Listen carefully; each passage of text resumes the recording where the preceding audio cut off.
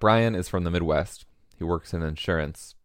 His daughter's grown now, but when she was a little kid, I noticed a funny thing. She was a pretty easy kid to raise, but if she was ever upset or crying or cranky, it like hungry, tired, if you sat down on her level and just pulled her in for a little bit, and you'd feel her take a deep breath and she would just let go.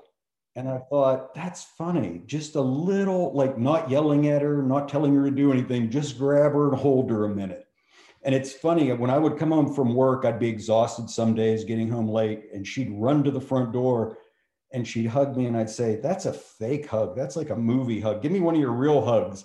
And she would squeeze me as hard as she could. And I would say, I can't breathe. And her response always was, try. But then I recently was reading about hugs.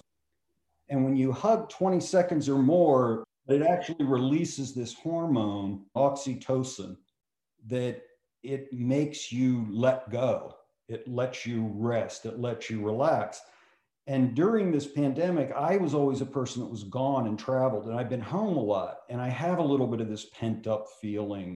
And I saw my wife getting a little bit more anxiety too. And we would occasionally I'd pass her in the kitchen in between calls. And I realized, hey, that's a big hug opportunity. So I would just reach out and grab her. And at first she'd be surprised, but she'd hug and then she'd try to walk away. I said, no, it's got to be 20 seconds. That's when you really get the full effect. Yeah. And do you have a name for these long hugs? I call them a drive-by hug, because you're kind of I almost pass her and then I turn around and say, whoa, I missed a chance for a hug there. That's so sweet. Do you count to 20? I don't count, but I do it by breaths.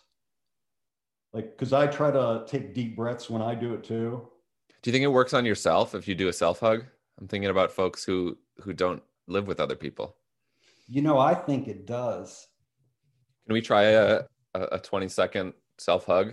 Yeah, let's do it. Well, I'll follow your breaths here. Listener, feel free to breathe and hug along with us at home.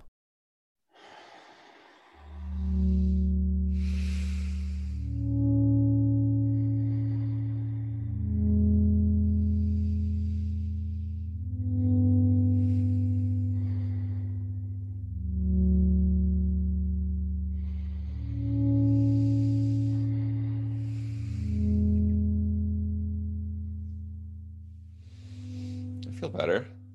What's not to like about that? I want to thank Brian for sharing this concept of the 20-second drive-by hug with me. I've been practicing at home. You've been listening to The Best Advice Show, and I want to hear your advice. How are you getting by? Let me know on the hotline at 844-935-BEST. That's 844-935-BEST. And here's an idea. I know we can't hug anyone outside of our pod right now, but maybe sending them this episode would be a nice consolation. Thanks. Talk to you soon.